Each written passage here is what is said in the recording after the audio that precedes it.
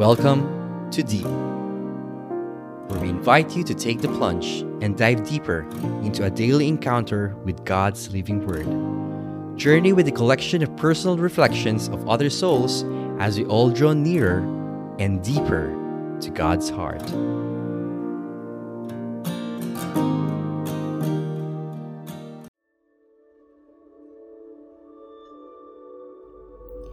Hello, brothers and sisters in Christ, and welcome to another edition of Awesome Mondays. This is your brother Erwin, and today we will go into a deep dive into the Gospel taken from the book of Matthew, chapter 10, verse 34 to chapter 11, verse 1. Do not think that I have come to bring peace upon the earth. I have come to bring not peace but the sword. For I have come to set a man against his father, a daughter against her mother, and a daughter-in-law against her mother-in-law, and one's enemies will be those of his household. Whoever loves father or mother more than me is not worthy of me, and whoever loves son or daughter more than me is not worthy of me. And whoever does not take up his cross and follow after me is not worthy of me. Whoever finds his life will lose it, and whoever loses his life for my sake will find it. Whoever receives you receives me, and whoever receives me receives the one who sent me. Whoever receives a prophet because he is a prophet will receive a prophet's reward. And whoever receives a righteous man because he is righteous will receive a righteous man's reward. And whoever gives only a cup of cold water to one of those little ones to drink because he is a disciple, amen, I say to you, he will surely not lose his reward.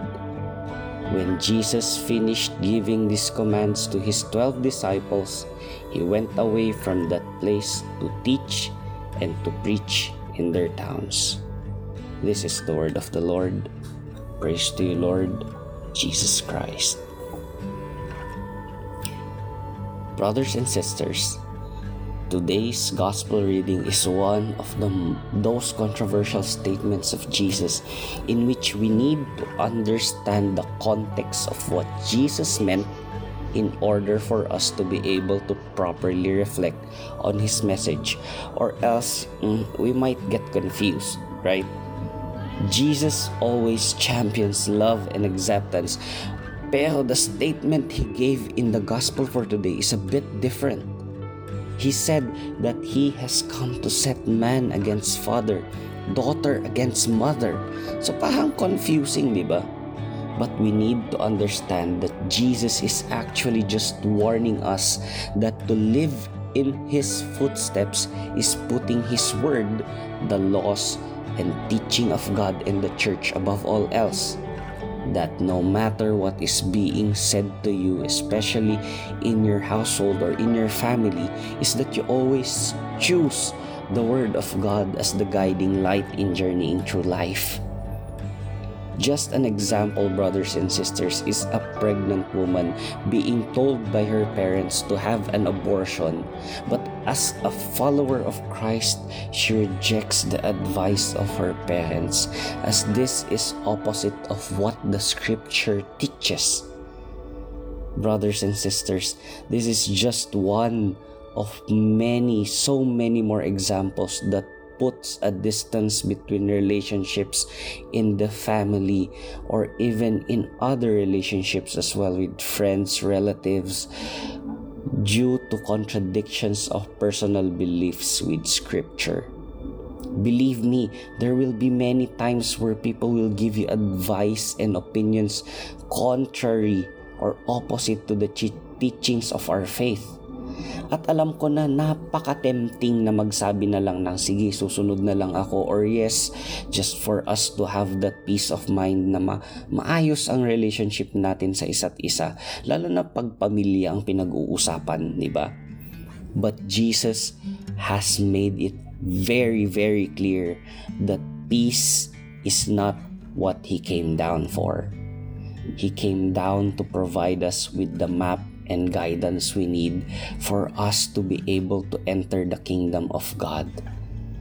And that, brothers and sisters, may result into broken relationships with family because of contradictions of their advice, of whatever they are saying to you, with what is being said by God, by the church, by scripture.